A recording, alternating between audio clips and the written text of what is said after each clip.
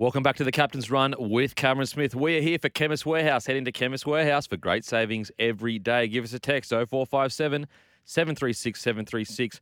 And we've got the great Benny Ikin on the phone. You there, Benny? G'day, gents. How you going? Ike, how you going? Never been better. Mate, I think we're privileged. I thought you would have been for sure on a golf course somewhere. absolutely. Listen, take a holiday up here, and I won't lie, I tried desperately to get a spot in the comp. I couldn't find one. You are lucky. Mate, the 2023 Grand Final, their tickets are on sale now for the Host Plus Queensland Cup Grand Final. The date is locked in for Sunday, September 17th at KO Stadium, Redcliffe, with a 5:30 p.m. kickoff. Mate, how's the new role being CEO of Queen QRL? How's it been?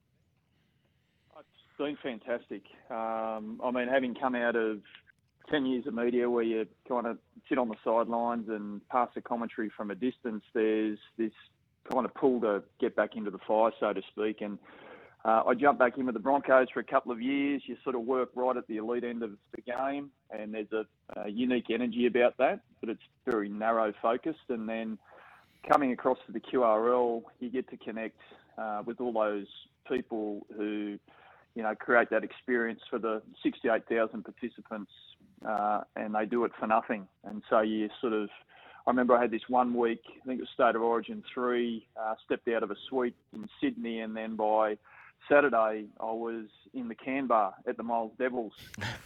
And surprisingly, at the Miles Bowls Club with someone's dad later that night, celebrating Wayne Smith. Yeah, that was my dad. You get this connection, and Cam, you know this, and your old man had rave about it a lot, with people who basically make this game what it is. And so all I will say is that since I've come back to the QRL, I've been reminded that there's a lot of good people doing great work across Queensland to make rugby league the greatest game of all. Yeah, I was going to mention or ask you about that, Ike. How have you found that transition? So you're doing a bit of work in the media, and then you've gone back and worked at the Broncos for a short period of time. Now you're doing a lot of work with the grassroots and the country areas, which is rugby league heartland. How have you found that move? And I'm sure you've come across a lot of great people in that time. I love it. Seriously, it just warms your heart because I love the game. I'm a trained spotter by nature, so rugby league's not just my job, it's my hobby, so for anyone that knows me, I'll kind of do spreadsheets about spreadsheets, rating players in competitions. I sort of love taking deep dives into mainly the elite game, but this kind of QRL role has allowed me to get to all the regional Queensland hubs. I've been to Rocky. I was at Bundaberg on the weekend for the senior A-grade semi-finals into the local junior grand final day. I got to sit down and spend sort of half an hour with a couple of sisters, Christine and Gay, who sit on the Junior Rugby League committee, right? So they pretty much run Junior Rugby League in Bundaberg. And this year, they also picked up Volunteer of the Year, the two of them, for the Senior Rugby League. Oh, how good. So Gay's got 6 kids. Christine works a full-time job. And I can tell you right now that Bundaberg Rugby League does not function without them. So you go into regional Queensland, you get to meet people like this, and it reminds you by the time you get back to head office in Milton exactly who you're fighting for. Which is great, mate. It's important, isn't it, to have those volunteers, and such important for the grassroots footy to continue and thrive, and then hopefully those boys and girls continue on into those elite programs in the NRL. But talking about the Queensland Rugby League and the Queensland Cup this year, it's approaching the final series, but big weekend. There's still 9 teams that could possibly play in the final series with South Logan Magpies on top. That's it. So Carmichael Hunt in his first year as a head coach. So he won the Melbourne Indy Cup last year as a head coach. He got thrust into the top job with the South Logan Magpies this year. Steve Bretherton sort of moved out of the head coaching role into the CEO role there. And Kay's stepped up and can close out the minor premiership this weekend. So South Logan play the Capras up at Brown Park, 4 p.m. on Saturday. And the other game that's going on, so that if South Logan win that, they secure the minor premiership. But if they lose, at the same time, up in Townsville, the Burleigh Bears are playing the Blackhawks. So if the Bears end up beating the Blackhawks and South lose to the Capras, then the Bears down at the minor premier. So at the top, there's a good fight for that, best team of the regular season trophy. And then, as you pointed out, 9 teams still in the mix to play finals. And so a couple of important games. The Falcons are in 9th position. If they win and the Pride lose to the Dolphins, then it's the Sunny Coast still playing finals and the Northern Pride that miss out. So a whole lot of action. This is the last round of the regular season, and then we're away. It's finals time. Speaking of finals time, the grand final last year, 7,000 fans attended. Redcliffe Dolphins beat the North Devils 16-10, and one Selwyn Cobbo was a part of that match. Is there any young fellas that you're watching at the moment going, just watch, keep your eye on this guy because he might be playing NRL in the next few years? Well, the guy that whose story has really captivated me, and look, he's not a young guy, but it's just a testament to his character, is Tristan Saylor. So we all know what happened to Tristan, dragged through the courts and came out the other side and found his way back to Queensland. He came to the South Logan Magpies. He ended up, just going there on a straight contract with the club. That converted into a train and trial contract with the Brisbane Broncos, which then put him onto the development list. And then eventually I think he's found his way into the top 30, because by the time he showed that strength of character to bounce back, to fight to rebuild his career and his life, the other thing he's proven is that he sits in behind Reece Walsh as the second choice fullback for the Brisbane Broncos. And having been there and watched him in that environment, and you would both know and understand how much of the training sessions these days are opposed work, is that Tristan Saylor, being in that Renegades team or that Mustangs team, the reserve grade team, playing against the Broncos, his sharpness, his quality has made the first choice 17 better. It's pushed Reece Walsh, and we all know what Reece Walsh has done this year. And I attribute some of Reece Walsh's success this year to Tristan Saylor, and most certainly what Tristan has brought to the South Logan Magpies has helped them be fighting for a minor premiership this weekend. Ikin, you recently visited PNG. Tell us about that trip, mate, what it was like. And do you think there's an opportunity for, this talk with the NRL about, expansion and whatnot? Is there an opportunity in the future, do you think, to put an NRL team up in Papua New Guinea?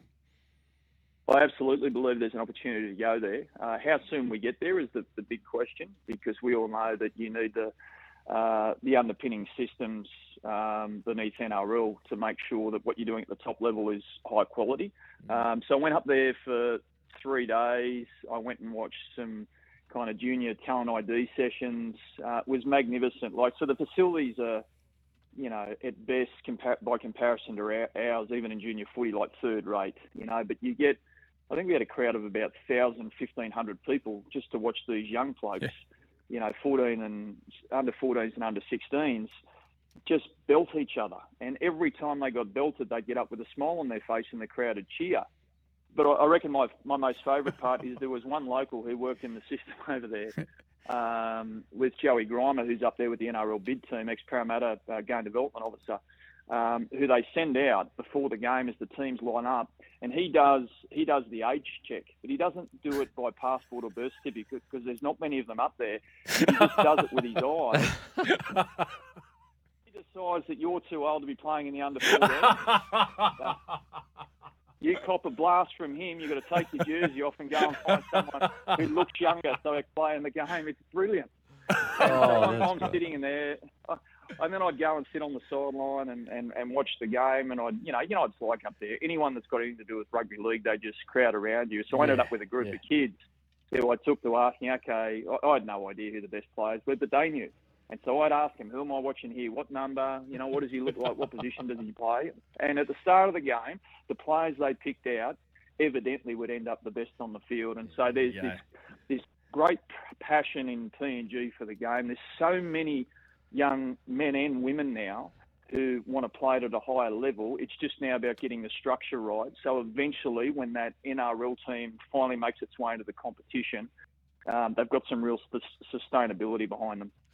Now, Queensland Maroons coach Billy Slater, currently unsigned for next year and beyond. Where do you guys sit with the contract negotiations, Benny? I reckon we're just going to have to have a few pay cuts for his assistants so he can afford the main bloke. Mate, Benny, hang on a sec. I've got to let you know something, Benny. You may not be aware. I'm actually the assistant to the assistant, and I've yet to be compensated for back-to-back origins. Any remuneration there, Okay. Benny? Yeah, potentially. I mean, that it's funny. This weekend, Brisbane Tigers play the Wynnum Manly Seagulls. I'm going back as the head coach of the Wynnum Manly Legends team because for those that don't remember, I was the assistant to Paul Green at Wynnum Manly in 2011. And I have said consistently over the last 12 years that I didn't get enough credit for that premiership success at Wynnum. So I know how you feel. Just keep fighting the good fight. Actually, because it's a big celebration of Paul Green on Sunday. I actually texted Amanda on the day that I got announced as the head coach of the Legends team, and I said, finally, I'm going to get the credit that I deserve. So now I just got to hope for all buggery that the team actually wins, because if I go out there and coach that team and lose, I'm going to cop it. But back to Billy, back to the real coaching story. Yes. We started the conversation. He's expressed a desire to go around again. But, again, Cam would know. He doesn't do things by halves. He's all in all the time. It's a high-profile job. It's not just 3 games. There's a whole lot that goes into it. He lives in Melbourne. He's got other responsibilities, including a horse study, young family, and multiple other deals, including his commentary.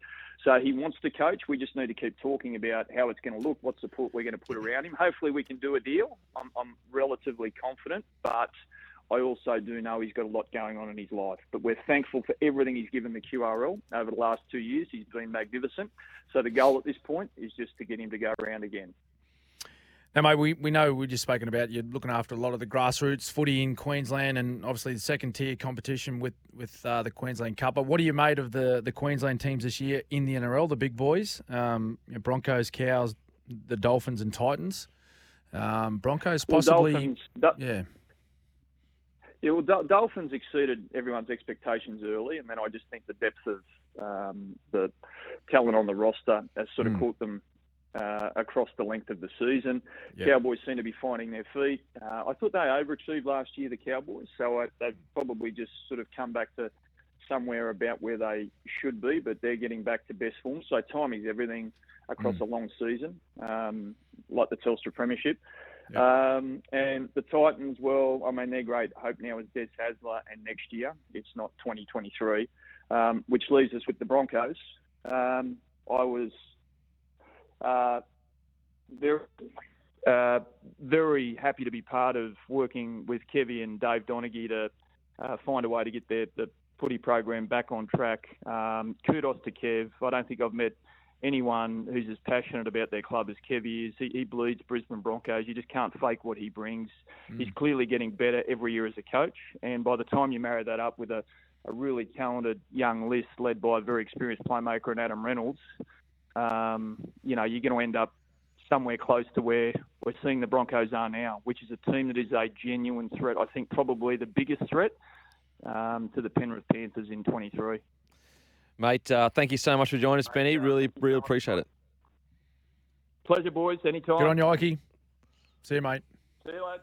There he is, QRL CEO Benny Ikin. Always an absolute pleasure talking to the legend. We're going to head to a break. After the break, we share our Holy Schnitz moment. Thanks to Schnitz.